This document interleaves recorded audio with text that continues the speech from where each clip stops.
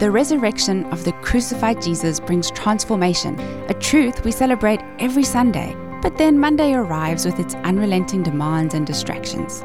In view of this perennial challenge, we invite you to join us for the Day After Sunday, a weekly discussion between a preacher, Chris Costaldo, and a music guy, Greg Wheatley, on the implication of Christ's kingdom for everyday life. Greg, here we are together again. Another podcast. In our worldwide studio. Let's see, what is this? The New Covenant International Studios or something I think we're that. giving tours now, aren't we? You know, we should. I'm looking around here. Don't you think people would love to see where we do this thing? They would find it extraordinary. If we describe, let's see, how do you describe those curtains? There are no words to describe those curtains. Are just bad. You have to come for yourself. I've been here almost 3 years now, so I think I've earned the right to comment on the decor. You may. Those curtains are bad. They're classic. But, we have a beautiful church, but those curtains right there are just not good. You need to come and see for yourself. Yeah. And so here we are. Yeah, we're actually in the choral music room. We have all these boxes of music around us. So you feel at home in this environment. I feel at home. The nice thing about audio is that it doesn't really matter, nobody sees you, right? Mm-hmm. So you have a couple hairs out of place there and nobody cares. And do I? You're okay. You send me into a crisis. You're okay. Now. You could go to video. I couldn't. I have a face for radio for sure. Well, today, we're going to talk about the Holy Spirit because we have just celebrated Pentecost Sunday. Yeah, Pentecost on, I've even forgotten the date now, but recently. Sunday before last. Yeah, Sunday before last as we sit here today. And you preached a sermon on, people might have found it unusual in the sense of the choice of text. Yep. You probably think about Acts 2 when you think about Pentecost or one of the other classic texts on the Spirit, but really an important text because it has to do with how the Spirit enables gospel proclamation. That's right. 1 Thessalonians chapter 1. And I started off by talking about the most frightening real estate on the face of the earth, the 2 square feet behind a pulpit from which an individual proclaims God's word. Yeah, you notice I never go there.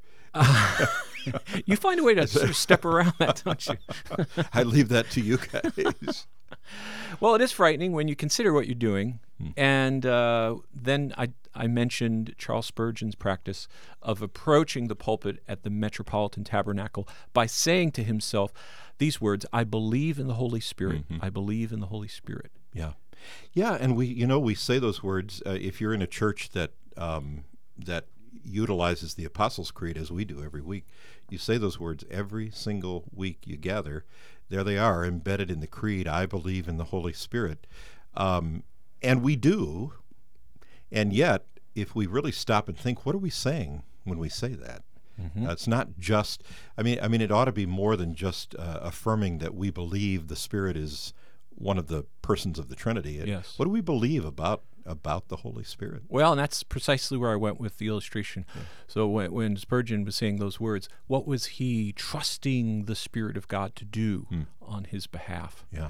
And I suggested from that text that the work of sanctification, the work of carrying us through suffering and being a witness in this world, these are things we can't possibly do in and of ourselves. Right. Do you think, Chris, that one of the things that would help us in understanding the Spirit, I've heard people say this probably all my life, is that part of the problem in our understanding of the Holy Spirit is we aren't thinking of a person, we're thinking of an it or a force or some kind of ethereal, probably because of the word Spirit. Yeah. Or if you're really old and you grew up on the old KJV, it was Holy Ghost, right? That's right. And if we begin to think, no, that's a person, it helps to personalize and make it a little less off-putting, don't you think? Yeah, or breath. Some literal translations of the Old Testament, ruach, for example. We can think, and popular spirituality today, right? New Age movement. Yeah. You need to get in touch with the oversoul and the transcendental force. It's easy to see the Holy Spirit in that light. Is it fair also to say, Jesus said, if I go away, I will send the Spirit. And then he talks about some of the things the Spirit would do. He'll remind you of my teaching. I think Jesus says, "I have a lot more I could tell you, but you can't handle it right now." Yes. But when the Spirit comes, Yes. So is it fair also and helpful maybe to say, well, the Spirit is never going to do anything that Jesus wouldn't do, and He's simply, in some ways, helping us learn more from Jesus, isn't that right? I think that's crucial to recognize that the mission of the Spirit is to direct attention to the Son, to lift up the name of Jesus, to advance the mission of Christ in this world. So let's take a moment and think about what are the works that the Holy Spirit accomplishes. And I suppose if we were to run through a list, one we might identify at the outset is regeneration, providing life to those who are dead. So when you think about that, I wonder if there is a particular passage of Scripture that comes to your mind that illustrates this work of the Spirit. Wow, you're putting me on the I spot. am putting you on the spot. I have one. Yeah, tell me, because I right now I'm not. I'm kind of drawing a blank here. My mind goes to the Valley of Dry Bones. Okay, Ezekiel. Yeah. Or so, Ezekiel's walking to and fro, and it's nothing but death. And he speaks the word of God, and the Spirit of God is hovering, and he enjoins these bones, and pretty soon they're covered with flesh, and there emerges this army of the Lord. To think that's what happens when those who are dead come to life. Yeah. And now we're getting into a really crucial part of our theology, aren't we? That sometimes, if we aren't careful, we're tempted to think that our salvation or Jesus saving us is really kind of an improvement project. Right. It's not a life from death deal. It's sort of I got some flaws and Jesus fixed them up for me. But that's not really what we're saying, is it? I mean, this is a death and life kind of situation. Have you heard that story about Erwin Lutzer when he taught preaching at Trinity Seminary? Yeah. I used it a while ago. It would have fit nicely in this sermon, but apparently he used to take his class to a cemetery. And they were all standing around, right? And he would instruct one of the students to preach to the person who is now 6 feet under and dead. And, of course, the student would look at him incredulously. But he would preach a sermonette. And then Pastor Lutzer would instruct the student to give an invitation. You just invite the person to come out of the grave. And so after a pause, the student would do it. And then he would explain, Lutzer would say, this is what it looks like when we preach the gospel. That when we're speaking to those outside of Christ, we have individuals who are dead, not just ill, to your point, not those who are not just going to be improved, but those who are in utter darkness, and it requires the enlivening presence of the Spirit to lift them out of that death. And that's a whole different situation than saying, I really need some serious help here. Look in the mirror and say, I'm not what I should be. It's deeper than that. And so, as you say, you folks who preach every week, there's no clever words that are going to bring that person to life, are there? Yeah, and it could be really discouraging to think, oh my, what can I do to help my neighbor or my relative whom I care about come to know Christ and experience the life of the new age? Well, you know what? There is nothing we could do. That's really the point. And that's why Paul calls it the foolishness of the gospel. We open our mouths and we articulate this message, and it's only because the Spirit of God is working through the message that there's any hope. Can I say, if I kind of turn that on its head for a minute, one of the things, as you were saying, that I think can be really encouraging to the Christian is to think about what you just said, that the preaching of the gospel is foolishness unless you've been enlivened by the Spirit, right? And so the encouragement for the believer is, wow. I heard somebody say this one time, and I can't remember who it was. They said, I think it was Alistair Begg, who said, one of the things that encourages me that I'm a believer is that I keep showing up every Sunday to church, hearing the message, and believing it. And really, when you think about that, we couldn't do that on our own, could we? Yeah. It's a bunch of foolishness for the mind that isn't enlivened by the Spirit. That's a great point. Yeah. So it's believing in the first place, but then it's persevering. Yeah. The fact that we continue to look heavenward and trust. And we that's not our sinful nature producing faith. Right. It's God giving it to us by His Spirit. Yeah. Okay, so we have regeneration. How about illumination? What comes to your mind when you hear that word? Well, I think Put you about on the spot again. Yeah, I think about. I don't know about a verse. Yeah. But the concept to me has to do with the Spirit making understandable to us the Word of God. Yeah. I guess primarily I think about the written Word. Yeah. Making the things of God make sense to us. That's how I understand Yeah. it. Yeah. So we read this text, and the Spirit is working in our minds so that we can understand its meaning and we can make application to our lives. Now, it's not to say that Scripture is therefore automatically perspicuous, that is to say clear, a very imperspicuous word. But it is to say that He gives us understanding that we could not possibly realize in and of ourselves. Yeah. Unlike some other book, for example, this, at least in my understanding, you could take another book and you might need help in understanding that book because it's got big words. Or this is deeper than that. This is the Spirit of God saying, convincing you that what you're reading has the ultimate ring of truth about it, right? Yeah. And that it applies to your life, and that these things really are real. These things, as Paul said, seeing the things that are unseen, right? And you hear these stories of people who will tell you, I read the Bible for a long, long time, and it was like any other kind of literature. And then I had a conversion experience, and all of a sudden it was a completely different enterprise. Yeah, sometimes they'll say the words came off the page, right? Yeah. And I think that gets back to what you were saying earlier about the personal nature of this interaction, that the Spirit's a person. And so it's not just information, but the Spirit is providing the presence of God. And in some way we can't quite understand is they're representing the Godhead, that we're communing with the Father and with the Son by the Spirit as well. Yeah. And there aren't human words to adequately explain how that works. Right. All right, so we've thought about illumination, we've thought about regeneration. How about the Spirit's work of giving gifts and generating fruit in the life of the believer? Yeah. How can we encourage that without being the proverbial fruit inspectors, who are going around to every other person and analyzing them in a way that's less than healthy? Yeah. Is that a question to me?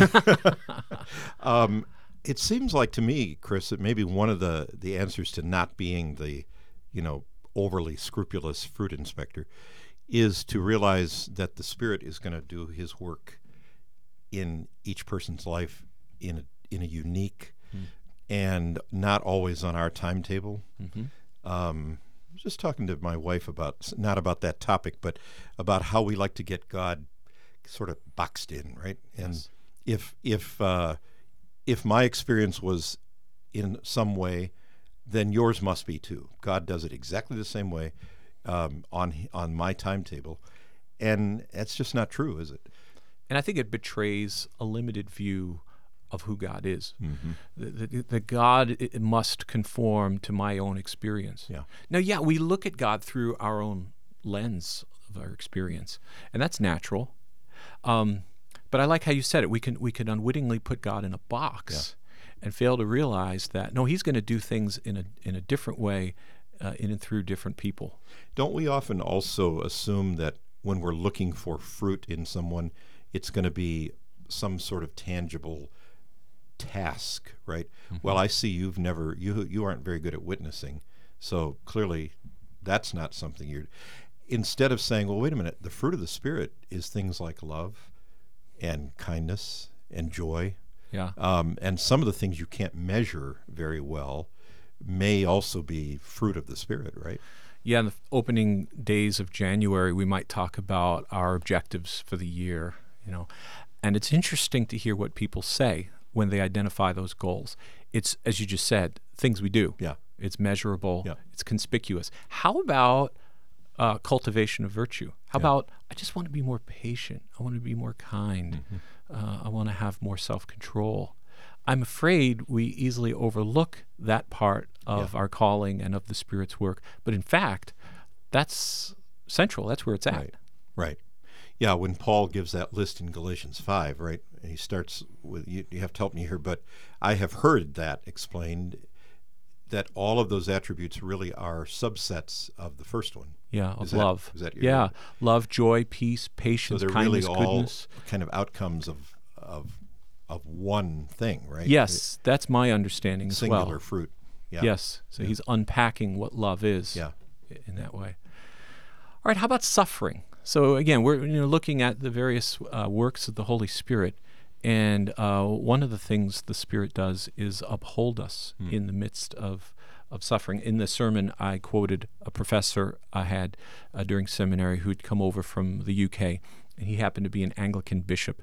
And he had this memorable statement. He said, "Why is it whenever Paul traveled and preached, everywhere he went, riots broke out? But when I travel and preach, we have tea." Yeah, that's good. Yeah. And, well, in the Thessalonican church, it was a riot that actually happened. And we live in a day in which that's becoming more and more common. Yeah. I'm reading through Revelation right now, so there you go. You want to talk about suffering. It's not a very pleasant picture of what, no matter how you interpret the book, or which commentary you're reading, whether it's present, future, past, it doesn't give a picture of a church that is on a bed of roses, does it? Right. Yeah. That's right. And what Paul says in 1 Thessalonians is the Spirit gives us joy in the midst of suffering, which leads us to remember that was, in fact, the Lord Jesus' experience. So Hebrews 12, he endured the cross, despising the shame for the joy that was set before him. Or in Paul's experience, he could sing for joy while he was in prison with Silas. So how can you and I have the audacity to think that confronted by real suffering, we can somehow realize joy of the Holy Spirit? Yeah, it's it has to be something deeper than circumstantial, doesn't it? I mean, otherwise you can't make sense out of it. Yeah. I sometimes think in a rather uncomfortable way about where we are. At least I can only speak for the Western North American church, but the more I read through the New Testament of what seemed to be normative for them, I'm looking at those things and going, I don't recognize us here. Yeah. I mean, in terms of the suffering and the persecution and even if it's not full-blown persecution, just the sense of being marginalized. And I find myself thinking, boy, where are we marginalized? Yeah. We kind of fit in, don't we? I'll never forget a statement by Peter Kuzmich, who's a professor at Gordon Conwell. And he grew up in Eastern Europe under communism, or close to it, for much of his life. And his dad was a pastor, and his dad suffered. So the KGB would come, and they would slap him around, and he would return home to little Peter and his siblings. And, his mouth was all swollen, so he'd have to have soup. And it was during the 1980s when there were a lot of scandals happening among conservative Protestants here in the States. And according to Peter, his dad was reading about it at that time. And he asked the question, he said, is there no suffering over there? How is it that these Christian leaders can commit these embarrassing sins? Is there no suffering? And I've often thought, that's the right question. I mean, that puts it in perspective, doesn't it? Yeah, sure does. All right, the final one I'd like to touch on is empowerment for witness. So we think of Pentecost, the Spirit is poured out to enable God's people to embody and proclaim the good news. What are some of the challenges and opportunities that stand before us now as we face this calling? Well, I think in some ways about what we said earlier in our podcast about our inability to convince anybody that the gospel is true. Yeah. And so this idea that we can maybe craft some kind of clever scheme to get people to believe just isn't true. It takes the power of the Spirit. Yeah. It's also a matter, too, I think, of avoiding the temptation of our day, among pastors at least, to give ourselves to therapeutic and managerial techniques of church growth. Yeah. I've mentioned before that when I worked for the Billy Graham Center, where, by the way, they're doing fantastic work, I had opportunity to be in a lot of churches across the country. And I saw over and over again how methods rule the roost. Mm-hmm. And I think it's important for us to recognize that danger. Yeah. And yes, to be clear and relevant and wise and creative, and but understand that at the end of the day, it's the power of the Spirit working through the Word that's going to result in gospel renewal. Right. Well, we'll probably have to do chapter 2 on this sometime because obviously it's an inexhaustible topic. But that's right. This has been fun. It has indeed. Yeah, Thank you, Greg. We want to make sure and invite you to New Covenant Church, where you can hear this guy preach and another guy named Andrew Fulton, and we'd love to have you. We're at the corner of 75th and Washington in Naperville. I think Angela is going to give you that information here in a second when we close too, but come and visit us. We'd love it. And we'll provide that tour that we're talking about at the outset. We'll show you our bad drapes down here. If you'll have to ask for that, though. That's right. It's an extra. All right. Thank you for joining us for the Day After Sunday. We'd love to have you worship with us at New Covenant Church this Sunday morning at 10:30 at the corner of South Washington and 75th Street in Naperville. And please join us next week for the Day After Sunday.